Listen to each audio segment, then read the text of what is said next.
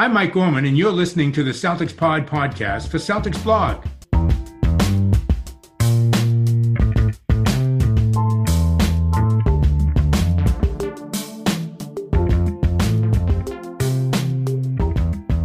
What's going on, everybody? Happy Friday. We're recording the show before the game against the Lakers because, well, 3 a.m. tip-off is not meaning I'm recording after the Lakers game. I'm joined by Will Weir, one of the new co-hosts that you met on Monday's episode. Will, what's going on, my guy? Hey, what's going on, Adam? Loving the fresh lineup, man. We might have to get you some iced coffee out there or something so we can try and get you up for these 3 a.m. tips. Bro, I just got some Dunkin' Donuts imported on the coffee, the French vanilla stuff. Oh, okay, nice. Used to be like £25 a bag, and they've dropped it down to like £8. So like I'm like, yo, that's like a third of the price, pretty much. Well, just under or just over. So I ordered a couple of bags. So I've got the coffee. I can make it happen. But, dude, I'm waking up at like 6 a.m. and the game's just finishing. So it's not like I'm missing out too heavily. Yeah. It's just that live tweeting aspect that they'll be missing. No, I'll be honest, man. The 3 a.m., that's extremely brutal. And I feel like I can't even talk to you or complain to you about like West Coast late games here in the U.S., especially I'm in Central Time. So I get an hour reprieve from any of you that are listening on the East Coast. So there's no chance I can come up with any complaints with you right now. I remember being in LA, man, and I think I've spoke about this on this show before, and it blew my mind how early games were on. Like I'd be coming home I remember coming home from the zoo. We like obviously took my daughter to LA Zoo. We were coming home and I was like, there's going to be a game soon, so I want to watch this game, and then after the game we're going to go and do the observatory. It's actually really cool, the Griffith Observatory. Yeah, it's really cool. So we get back and I'm like, the game's nearly finished. I'm like, how? It's like 5 p.m. in the afternoon. Why is there a game? Well, how is it? I'm used to having to stay up until midnight for the game to start. It just blew my mind. I was really upset because obviously I don't have TiVo where I'm at because I'm just staying in like an Airbnb. Yeah. But it just blew my mind, man. So these people on the West Coast have got it real good, real good. Well, here's the thing, man. 'Cause I think ultimately Central Time Zone. So I'm located in Austin, Texas. For those of you listening that are just getting acquainted to me being on the show here, I'm located in Austin, born and raised in Boston. So I've been on the East Coast, been in Central Time Zone. Central Time Zone, 1 hour earlier than the East Coast. So you get done with those late games just a little bit earlier. Save that time. On the West Coast, I had a very similar experience. I remember it was specifically the Celtics and Magic in 2010. So that conference finals right before, very appropriately, that second finals matchup against the Lakers. And I remember being out there for the first time and watching a game at 4 o'clock. That's usually, like more of a prime time affair, 7 o'clock, 7:30 on the East Coast. And the game ended and it was summertime or close to summertime. So it was still light out. It was like a very weird feeling that I just finished watching that game and it's still light out. It's like I have my whole night ahead of me, which I think is great. But then also like, thinking of it from my normal watching habits that I grew up with in Boston, doing now in Austin, it kind of throws off your whole day when you have to be locked in from that, 4 to 7, which I'm sure some days is very nice. And if you do it for a living, it's probably fantastic. But if you're trying to juggle other parts of your life and you're squeezing it into the middle of the day, it's like, what do you prioritize before and after? So that's a whole other, experience, being on the West Coast experience and some of these tip-offs. So we flew out there for a wedding. And after that wedding, we had ours planned and we got married on the outskirts of Vegas. And I remember getting married and coming out of the wedding chapel at must have been 4 p.m. California time, LA, Vegas time, and going into a bar and watching a Warriors game. And I'm like, dude, this is like 4 p.m. I'm drinking shots, I'm drinking beers. I'm wearing a short suit, the suits with the short. I feel like I'm LeBron, living the high life. And I'm like, dude, it's 4 p.m. Like the game finishes, I've still got this whole hangover. It kind of messes with you mentally a little bit. Yeah, dude. That whole night was like a movie anyway. Like it just went absolutely insane. Vegas. Yeah, Vegas wedding. I can imagine. I mean, that feels. I mean, it's like they've almost made a movie like that. Yeah, exactly. Like, dude. But it threw me off completely, dude. And I feel like waking up at 6 or 7 a.m. and watching it fresh is so much more beneficial for me than staying up or waking up to watch it at 3, where I'm gonna have I rewatch games anyway. I try and get a second watching just so I can break it down a bit more. If I watch one at 3 a.m. and I've just woke up, I'm effectively going to have to watch it 3 times because Yeah. the first one I'm just going to be like, You can say you half watched asleep. it, but you didn't really actually watch it. Yeah, dude, my brain's drifting off to what I'm going to eat for breakfast or No, man, watch it when you wake up, get your Dunkin', and you're good to go. Yeah, dude, I'm telling you, I'm Dunkin's in a short stack, and I'm all good, man. I'm all good. Will's just showing his iced coffee to the screen for anybody that's not watching on YouTube, because we are putting clips of this up on YouTube. So with Chujery, over 5 minutes, you've got to know us a little bit more. Let's get into the basketball talk. It's why we're all here, right? Let's do it. There's no point talking baseball because nobody really cares. It's just my personal opinion. I'm only joking. Didn't mean to offend. Where do you want to start? I mean, there's been more stuff to unravel. There's some predictions that we can throw out there. I think the primary thing from the last game against the Blazers was Marcus Smart, in my opinion. Playing some amazing defense, locked up Dame Lillard, locked up CJ, had multiple hustle plays, got up and down the floor, great. You can tell he's just back in that floor general mode on both ends of the floor. What are you seeing from Marcus that you're enjoying and that kind of strikes you as different from the beginning of the year? Yeah, I mean, I think Marcus Smart's a great place to start here. He was, we talk about watching these West Coast games. He's someone that you could feel his energy through the screen on that game. I talked about on my own podcast with the other co-host Greg here that, watching that game, I was on the edge of my seat just from Marcus Smart. Those sequences, think back to the second quarter one where Tatum gets a deflection in the backcourt. Smart comes with maybe a little misguided dive where he didn't really have a chance at the ball, but that energy, that really meant something. And then, of course, he gets back, intercepts it, and does an amazing job of keeping it in bounds. And, they talked about this a little bit in the presser after the game is, has Marcus Smart really been missing something more than just he's still recovering from that injury? Missing 18 games, that's a significant stretch of time. The schedule, it's horrendous. It's brutal on podcasters, never mind just the actual players in the game trying to keep up 3-4 games a week. Like that's tough to do and manage your minutes, come back, get into the flow. And so, really what I think you've seen is Marcus Smart getting back to his flow. And his flow is something that I think is very unique because Marcus playing, almost recklessly in control is his style, but him being efficient within that manner is really what elevates the Celtics here. So I think he's been getting back to that lately. And I don't want to step on your toes too much here because you put out an article on Celtics blog where you had some really good defensive stats from this that, I'd love for you to tell me a little bit more about what you saw specifically in that game and, how that meshes up with what you're seeing from him over this last stretch. Yeah, I mean, for me, a lot of the stats I like to look at are the hustle numbers, like more than matchup data. Matchup data is great, but I think hustle stats speak a lot louder. Like, I prefer to see a ton of deflections rather than a load of steals, just because that means you're really pressuring the passing lanes. Deflections to me are just as valuable because they can kill a fast break, they can kill an offensive set, or they'll force you into a side or baseline out of bounds play. So when you look at Marcus Smart's game, and these numbers are in the article, so I'm not going to go word verbatim on them, but he held Lillard to 20% shooting. I think he had something like 4 or 5 deflections in that game. He had a couple of steals. He had, 7 assists? I believe so, yeah. 7 assists. He had 4 rebounds. He'd done so much. He contested I think he contested like 10 shots, held guys to like 40% shooting off those contests. He was just playing with like ridiculous hustle. And what I like about Marcus Smart when he's that version of Marcus Smart is he's locked into the point where there's no heat check shots really. He's not trying to lead the line as a scorer. He's trying to lead the line as, what's that guy's name from 300? The Gerard Butler, the Leonidas. Yeah, same guy we're talking about, yeah. Yeah, that's what he's trying to do. He wants to lead the troops into battle, true Leonidas style. And it's not so much about being able to throw the big bombs. It's about being able to take those hits and keep coming, as our man Rocky once said.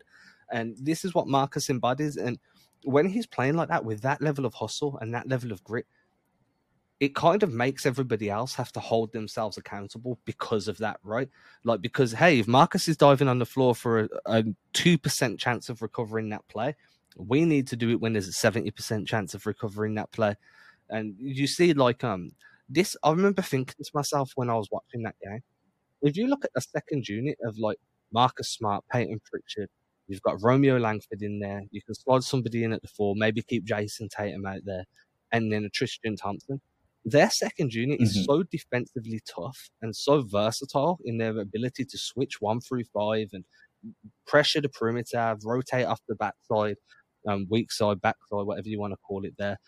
They're just be so difficult for second units. And look, let's be honest with you. When a team's as top heavy as what Boston are, it's the second unit that's going to win or lose you that game, depending on how well they operate during their minutes. And I think that Brad Stevens and the coaching staff have really stumbled upon this second unit now that once Evan Fournier is back, has got a real scoring punch, but has got a real depth in defensive versatility. Yeah, as you were going through that lineup, I think that's the first thing that jumped to my mind is, what if we slot Evan Fournier into that lineup and really create a little bit of additional versatility on both sides just because of his natural 6'7", 6'8" size that he has, and then also what he brings to you on the offensive end. But kind of touching on something else that you said this version of Marcus Smart. And that's something that I always think about when it comes to Marcus, because sometimes from game to game, we get different versions of Marcus. You know, I can't remember what podcast I was listening to. I want to say maybe it was the Dunker Spot with Nekias Duncan, but I believe he was saying that, you know, Marcus Smart in his ideal role, he's that guy that fills the gap on a nightly basis where they need to be filled. Now, sometimes he takes it upon himself to decide where those gaps need to be filled. And that's where maybe sometimes things can go a little haywire. So one of the things that I've started to keep an eye on this year with Marcus Smart is I found kind of the breaking point for him from a shot attempt standpoint of where things kind of go haywire for the Celtics. And so far this year, in games where Marcus Smart has shot the ball, field goal attempts, 12 times or less, Celtics are 17-9. Anytime he goes over those 12, 13 or more, they're 1-8. So it's from that, you know, Marcus Smart being this version of himself that you really see probably the greatest version of the Celtics.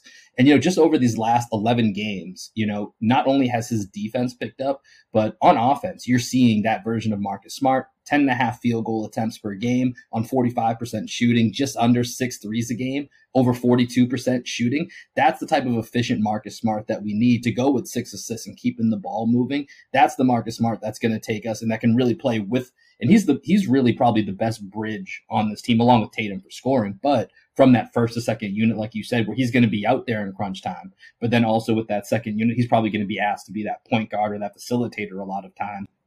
Do you know what I find really interesting? On the last episode, and this is you've kind of made me think of this as you're going through the 12 field goal attempts, because I agree.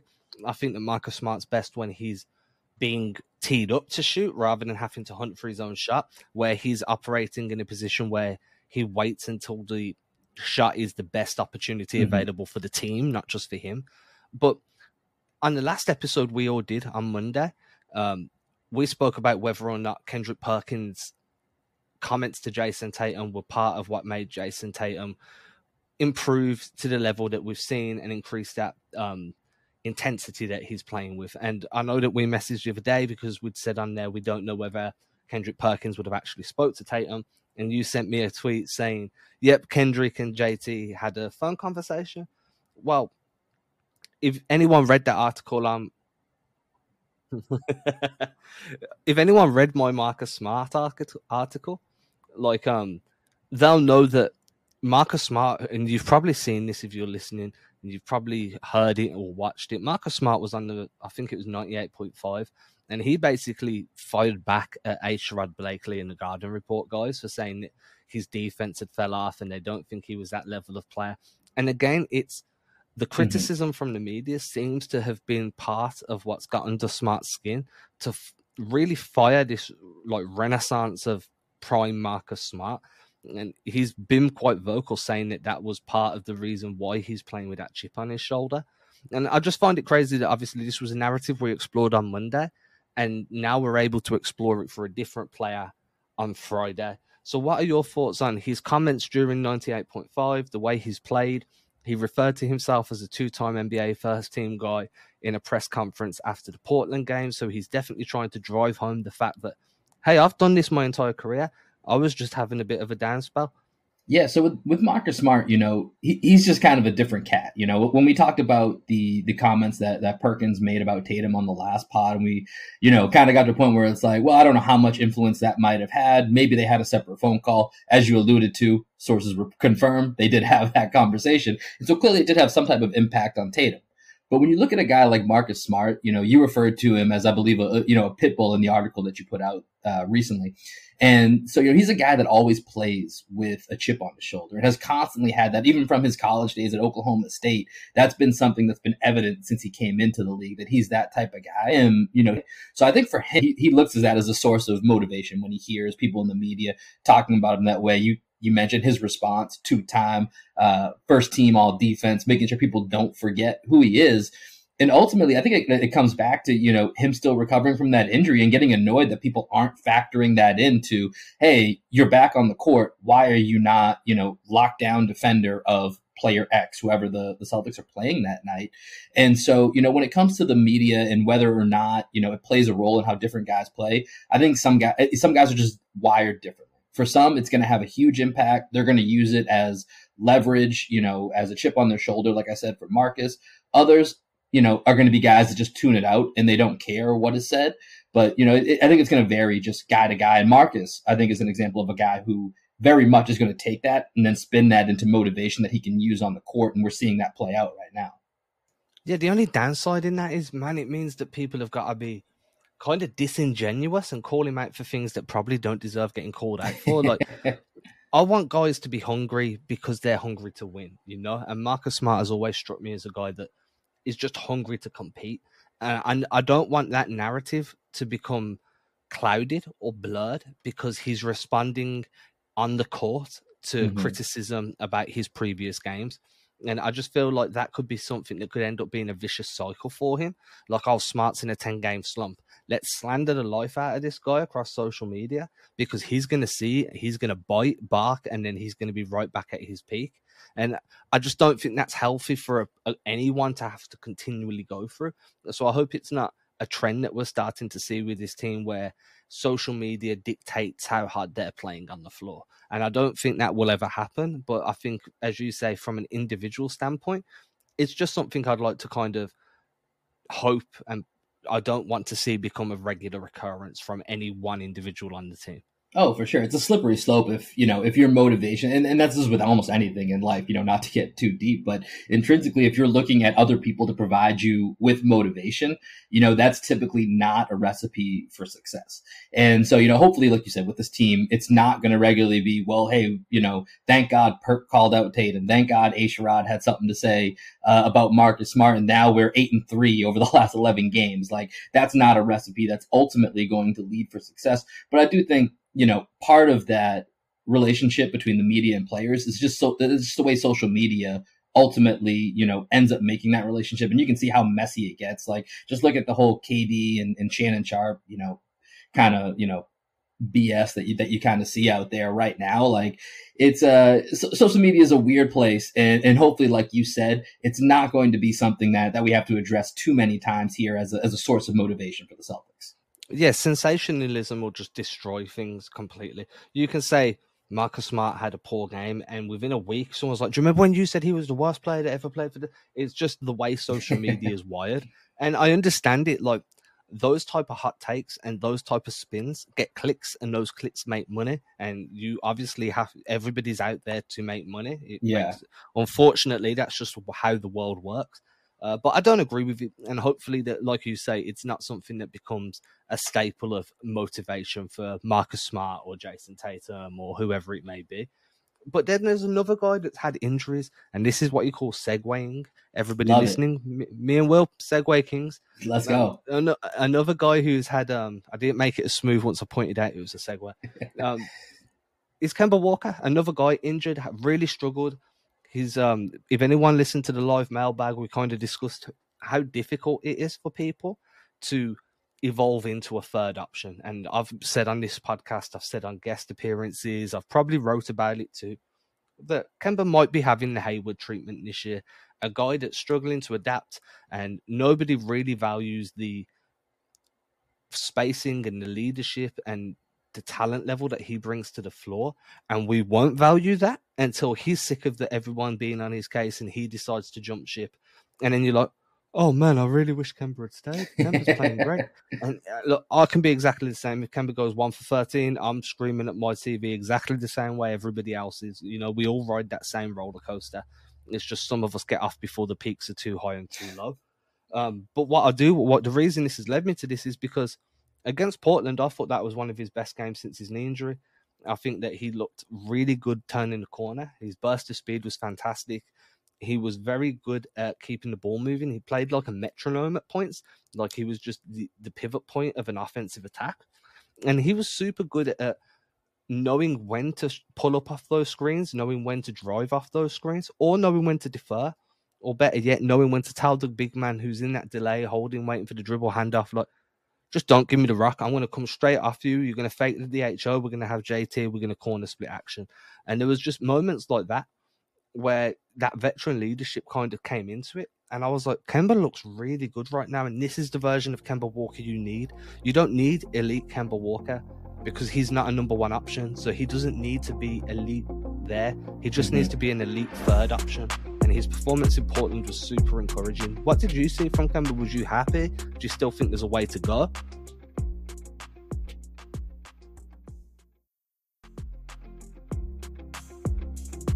Well, I still think there's probably a way to go from the amount of evidence that we have at this point. There's no doubt it's been a rough season for Kemba. It's been up and down and all over the place. And you know, the tough part is I just don't know how much of it is physical and how much of it is mental. And from the physical standpoint, it's, you know, where is that knee really at? Because there's times where I feel like Kemba's getting Kemba-like shots, but he's certainly hasn't been hitting them at Kemba-like rates for most of the season. And then there's even other times where you feel like you've seen him get into the lane or lose his handle on the ball or get too far into the lane and like not really be a little bit unsure of what his move is. And maybe part of that's, you know, what's my role here? Am I trying to do too much? Do I need to defer to Jalen and Jason? And he kind of mentioned that when he first came back and the Jays were really rolling and he was like, I want them to do their thing. I'll figure it out. And I think that's a little bit of what we've seen.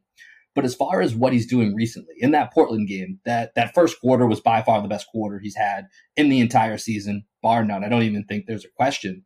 But, you know, you talked about going back and rewatching some of these games. Earlier this week, I was rewatching the second half of that Nuggets game from last Sunday. And I think that's part of where I started to see a difference because I've been begging for Kemba, even when he isn't successful all the time, to drive to the lane more and just get in the paint. Just the threat of Kemba being in the paint causes more confusion and more pressure on those defenses, which will ultimately open up more opportunities for everybody. And so if you look at that Denver game, and I think, you know, when we came on the pod last time, we were so hyped up from the way that fourth quarter ended, 31-8, like that game flipped on its head so quickly that, and Jason Tatum came in and closed it out. But really, I went back and the end of that third quarter is all tied to him and Jaylen Brown. And a lot of it was Kemba getting in the lane, causing havoc. He made a couple of shots, but really it was him getting in the lane and then opening up some more space for Jalen that ultimately closed that gap to 5. And then we all know what happened in the fourth. And then you look ahead to that Portland game, and I think he, took that momentum from that. Like I said, that first quarter was unbelievably strong. I thought overall it was one of his best games of the year.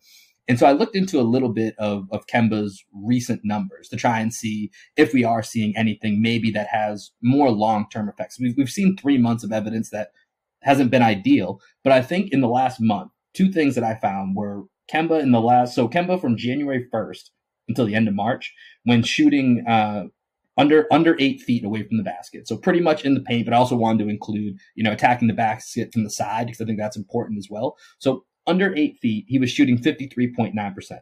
This month in 6 games, that's up to 70%. And from that, like I said, that penetration allows him to be able to make more passes, get more opportunities for other players. And so in that same time frame, from January to March, he was averaging 4.6 assists per game. This month in 6 games, it's at 7. And you saw that in the Portland game. You pointed out a couple of opportunities where I think he finished with 7 or 8 assists in that game. And so I do think that there is some positive signs for Kemba. Are they going to, is this going to ultimately be the Kemba that we get the rest of the way? I hope so. I don't know if there's enough evidence to definitively say that, but I think we're seeing signs that this could be Kemba turning a corner. So the one thing that really stuck out to me is the penetration, as you're saying.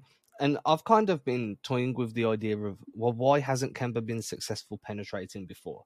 And the notion that I've got is because of the way they were running their pick and roll offense, and because they were so reliant on that angle pick and roll, the pick and roll happening around the wing and slot area, that teams just weren't pushing their big man into hedge positions. They weren't switching so a big would be put onto the point guard.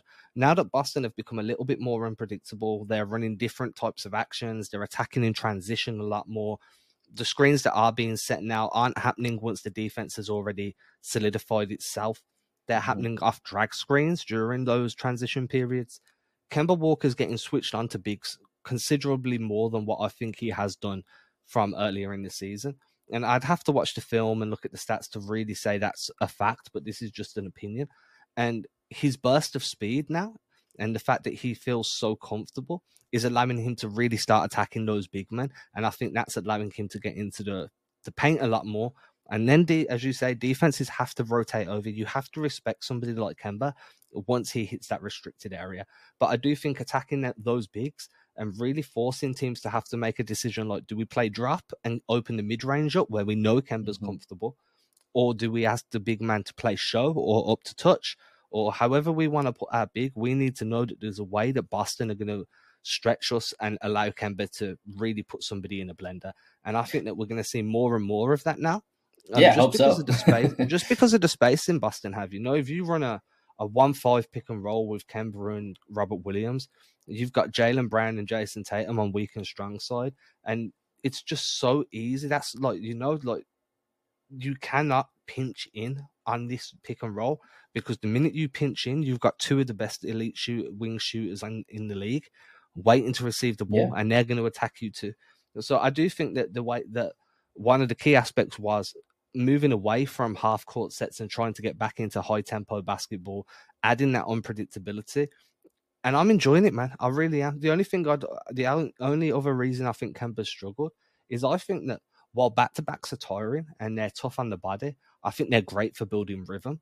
Yeah. And with Kemba Walker only playing one in every back-to-back, I think that even if he's coming off the back of a good game, he doesn't have the opportunity to build that rhythm, because, hey, now you've got to sit out this game. So it might be 4 or 5 days until you're back on a basketball court playing competitive NBA ball. Yeah, I think that's a great point. And especially, one of the frustrating parts of Kemba's season has been his 3-point shooting. And when you think of Kemba, before this year, almost all of his season, I don't have the numbers. I have to look this up, but mostly when you just think of Kemba Walker, he's shooting off the dribble. He was so in control of the ball. He's not really been much of a spot up shooter. And I think that's, when you get back to the part where you're talking about the Gordon Hayward role, trying to kind of figure out, you're an all-star, and he could still be I don't think Kemba by any means is definitively done being an all-star. I think there is still that opportunity, just like Gordon Hayward was a borderline all-star, this year in Charlotte. But for Kemba to be able to now be a shooter, to be a spot-up shooter versus someone that's constantly coming off picks with the ball in their hands, because now that ball is going to be in Jaylen, going to be in Jason Tatum's hands more. I think that's part of that adjustment. And maybe to your point of, not of sitting out those back-to-backs, that's getting into more of a rhythm, knowing your spots, knowing the feel, because that feel is going to be different being that spot-up shooter versus dribbling off the dribble or coming hard off a screen. It's true. And again, rhythm comes a lot into it when you're a pull-up shooter compared to a spot-up shooter, because you have the rhythm of the way you're handling the ball, the way your body moves. All of your shot mechanics are built around the fact that you do everything within your dribble rhythm and your body rhythm. And now being told to be like, hey, we want you to basically stay in rhythm without the ball in your hands. And this is what elite shooters, elite off-ball shooters, guys like Kyle Korver, JJ Redick, this is why they have had the longevity in the league, because it is really difficult to stay within a rhythm when you're parked in the corner or on the wing, and you might not touch the ball for 4 or 5 possessions, but then when that rock hits your hands, your job is to hit that free, and it's super difficult. And I think that is going to be part of Kemba's relearning process, re-education process. Is like, hey, we need you to be super effective on ball, but you're not going to be on ball as much as you're used to. So now we need you to be super effective off ball too. And Kemba's like, okay, because he wants to do that. He spoke about when he first come to Boston. One of the things he was so excited about was playing more off ball, because it could add longevity to his career. but I think he underestimated the challenge of becoming that off-ball guy and becoming that spot-up shooter threat, and what that means in terms of mentally locked in and rhythmically, like body mechanically locked into a game where 3-4 possessions, it's going Jalen. You might touch it, but you've got to swing it to Jason because Jason's on a design play waiting for the back cut or waiting for the lob. And I think that's a real tough adjustment process for him.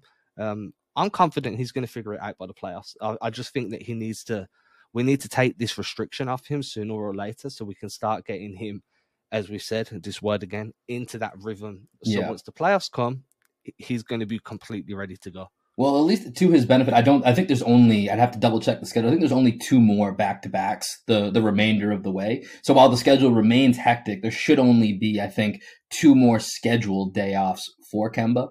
So, and the crazy part is, like I said, the schedule is so unbelievably hectic. Like, we're recording this on April 15th.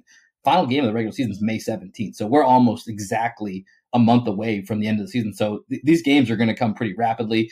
And I think that, ultimately Kemba getting to where he needs to get to on offense, where you're saying that you think he can get to. And I think he can get there too. Like I said, I don't know definitively that he will, but I think he can. And that's the most important piece. Because Kemba is, for me, I think he's the ultimate ceiling of when we get to the playoffs. If he's found his role, if he's found what value he's bringing to this team on a night-to-night basis, and he can bring that changes what this team can do come playoff time. So somebody I was speaking to on Locker Room, on that live mailbag, if anybody's listened to it, he suggested bringing Kemba off the bench but giving him starter minutes. Mm-hmm. His argument was that Kemba's always, if you want to have Kemba on ball and ask him to play the role that he's excelled in his entire career, the way to do it is have him as your 6th man. He's still going to get his 27, 29 minutes a game, 30, 31 minutes, but he's not going to do it with Jason Tatum and Jaylen Brown. He's going to do it with the likes of Peyton Pritchard and Evan Fournier. So he'll have a floor spacer that can handle the rock alongside him in Fournier, but he's going to have a much higher usage rate and be asked to carry a much higher offensive load. And while I think that's a really good idea, I also think it could be a really bad idea. We saw Boston try and stagger 2 stars during the Kyrie, Al Horford, Jalen, Jason era, and it's really hard to keep everybody pleased. I mean, convincing Kemba Walker that now you're a 6th man, you're a max contract guy that's going to be a 6th man, that must be a tough sell. But I wouldn't mind seeing it for a couple of games towards the end of the season. If you're in the 4th or 5th seed and there's no way you can drop out of the seeding that you're in, and the team in front is already too far past where you were, why not? Why not try it and just see what happens, just for a game or 2, and let's see how Kemba reacts and what type of performance he puts on in that role. Yeah, I think that's an interesting idea, and it's something I actually thought a little bit about after watching the Timberwolves game about a week ago or so, or whatever that was now, when I saw D'Angelo Russell come off the bench. And I was like, that's an interesting role that I didn't know that. And I don't know if that was just for that game. I haven't watched enough T-Wolves games, but him coming off the bench made me think a little bit about what that would look like for maybe Kemba doing that. And I do think there could be certain matchups where that makes sense. Philly being one of them. Maybe if he has more time against that second unit, we know it. A team like Philly that possesses a lot of length has always been something Kemba struggles against. So maybe if you can get them into, and then their team is mostly long, but, get them in a few more lineups where there's not as many athletic long guys out there to bother him, that could be something that works out and could be something interesting to try. But you mentioned, keeping everybody happy. This is absolutely something that would have to be done with Kemba Walker being on board, because I don't think the idea of mentally, from that mental aspect, which we've talked about on this podcast, we don't really know where Kemba's at mentally trying to figure out his role. I don't necessarily love the idea of throwing in, hey, now you're going to be a 6th man on top of all of this to kind of figure out, how a $30 plus million player feels about going from that starter all-star role to now moving to that 6th man. And, if he's on board, I'm all for it. If it's something that, he even has a little bit of reservations for, I don't think it's worth, messing with what we see where it's going right now over these last 11 games. I'd rather keep this progression going and kind of figure out the odds and ends as we go. But I do think it's an interesting thought that has some merit. And, like I said, if Kemba's on board, I'd be willing to give it a shot, but I also don't want to mess any more with that mentality than it's already been messed with. Yeah, I mean, they're doing so well at the moment. It's one of those, hey, we've been screaming for them to fix it. They've fixed it. let's not try and break it. Exactly. You know, it's tough. And no matter what happens in this Laker game, by the time people are listening, at the end of the day, they've really turned their season around. It took them a bit longer than what everybody would have liked, but it's not been a normal year. So, you know, it's just you got to keep crazy. reminding yourself that of just how strange this year is. Like I said, the schedule alone is typically there's a lot of schedule losses that teams can kind of factor into a season. Almost every week there would be a scheduled loss kind of built into it, just playing 4, 5, 6 games in a week. Yeah, and the worst thing is it's the fact that you have no recovery time. I think that's been one of the biggest issues. And it's not just like Boston have been the only team to struggle, you know? But Boston are one of the first ones to start really figuring this stuff out. And some teams have benefited from this too. Let's be quite honest. I think the Utah Jazz are phenomenal. I don't know if the Utah Jazz are first in the West in a normal season where there's less injuries and stuff. I still think they're one of the best teams in the West regardless. The Suns are right there with you. I think the Suns and Jazz have both had phenomenal health records. And so, you know, just from the standpoint of their players not missing as much time, definitely has benefited them. Are they both still good teams? Absolutely. But to your point, like they might end up with the best 2 records by proxy of, you know, the Nuggets losing Jamal Murray, the Lakers losing Anthony Davis and LeBron James for stretches. Kawhi and Paul George are always kind of in and out. Dame was carrying the load by himself without CJ and Nurkic for stretches for the Blazers. So, you know, with them being able to stay healthy, that probably does actually give them an advantage, which to a certain degree is just luck. Nothing you can really do about it, and it will all play itself out come playoff time. Yeah, and then you come out east, and it's the same thing out east. Boston are missing guys. Brooklyn have missed guys. Who else have been? I think Philly have missed guys throughout the year as well. Embiid was out for a little bit. He missed about 2-3 weeks, I think. So, I mean, everybody's had injuries. Stretches. You know, everyone's had these weird stretches. It's a weird year. I think the biggest thing you can hope for is by the time we get to the playoffs, you know, I always want to be that team that's obviously we're at full strength, but I want other teams to be at full strength too. I don't like beating teams when they're not at full strength. I want it to be our best versus your best, and it's our best that finds a way. I don't want any excuses.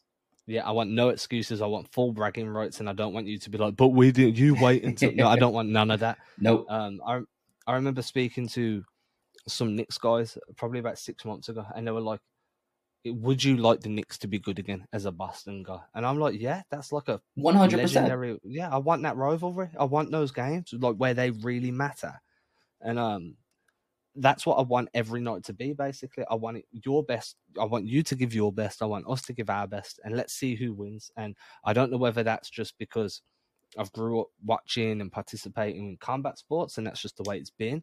But you just want it that way. Do you know what I mean? It's gonna be fun, and like this Lakers game is one where there's excuses. There's no LeBron. There's no AD. You know what I mean? I think Dennis Schroeder's playing. I think.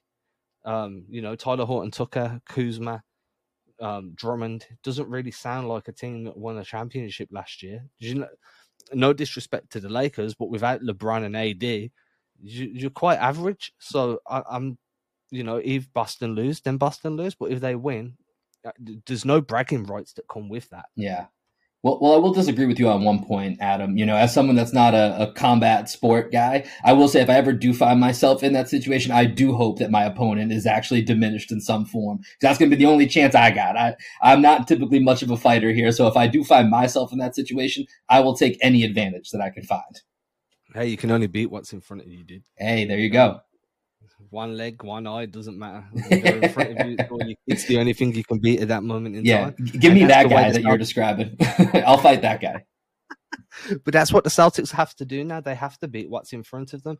Don't come into a game thinking there's no LeBron and no AD, so it's going to be easy. Come in thinking there's no LeBron and there's no AD. Let's get the job done. Finish the West Coast road trip undefeated. Head home back east. Get ready for the Warriors game and spank those guys too.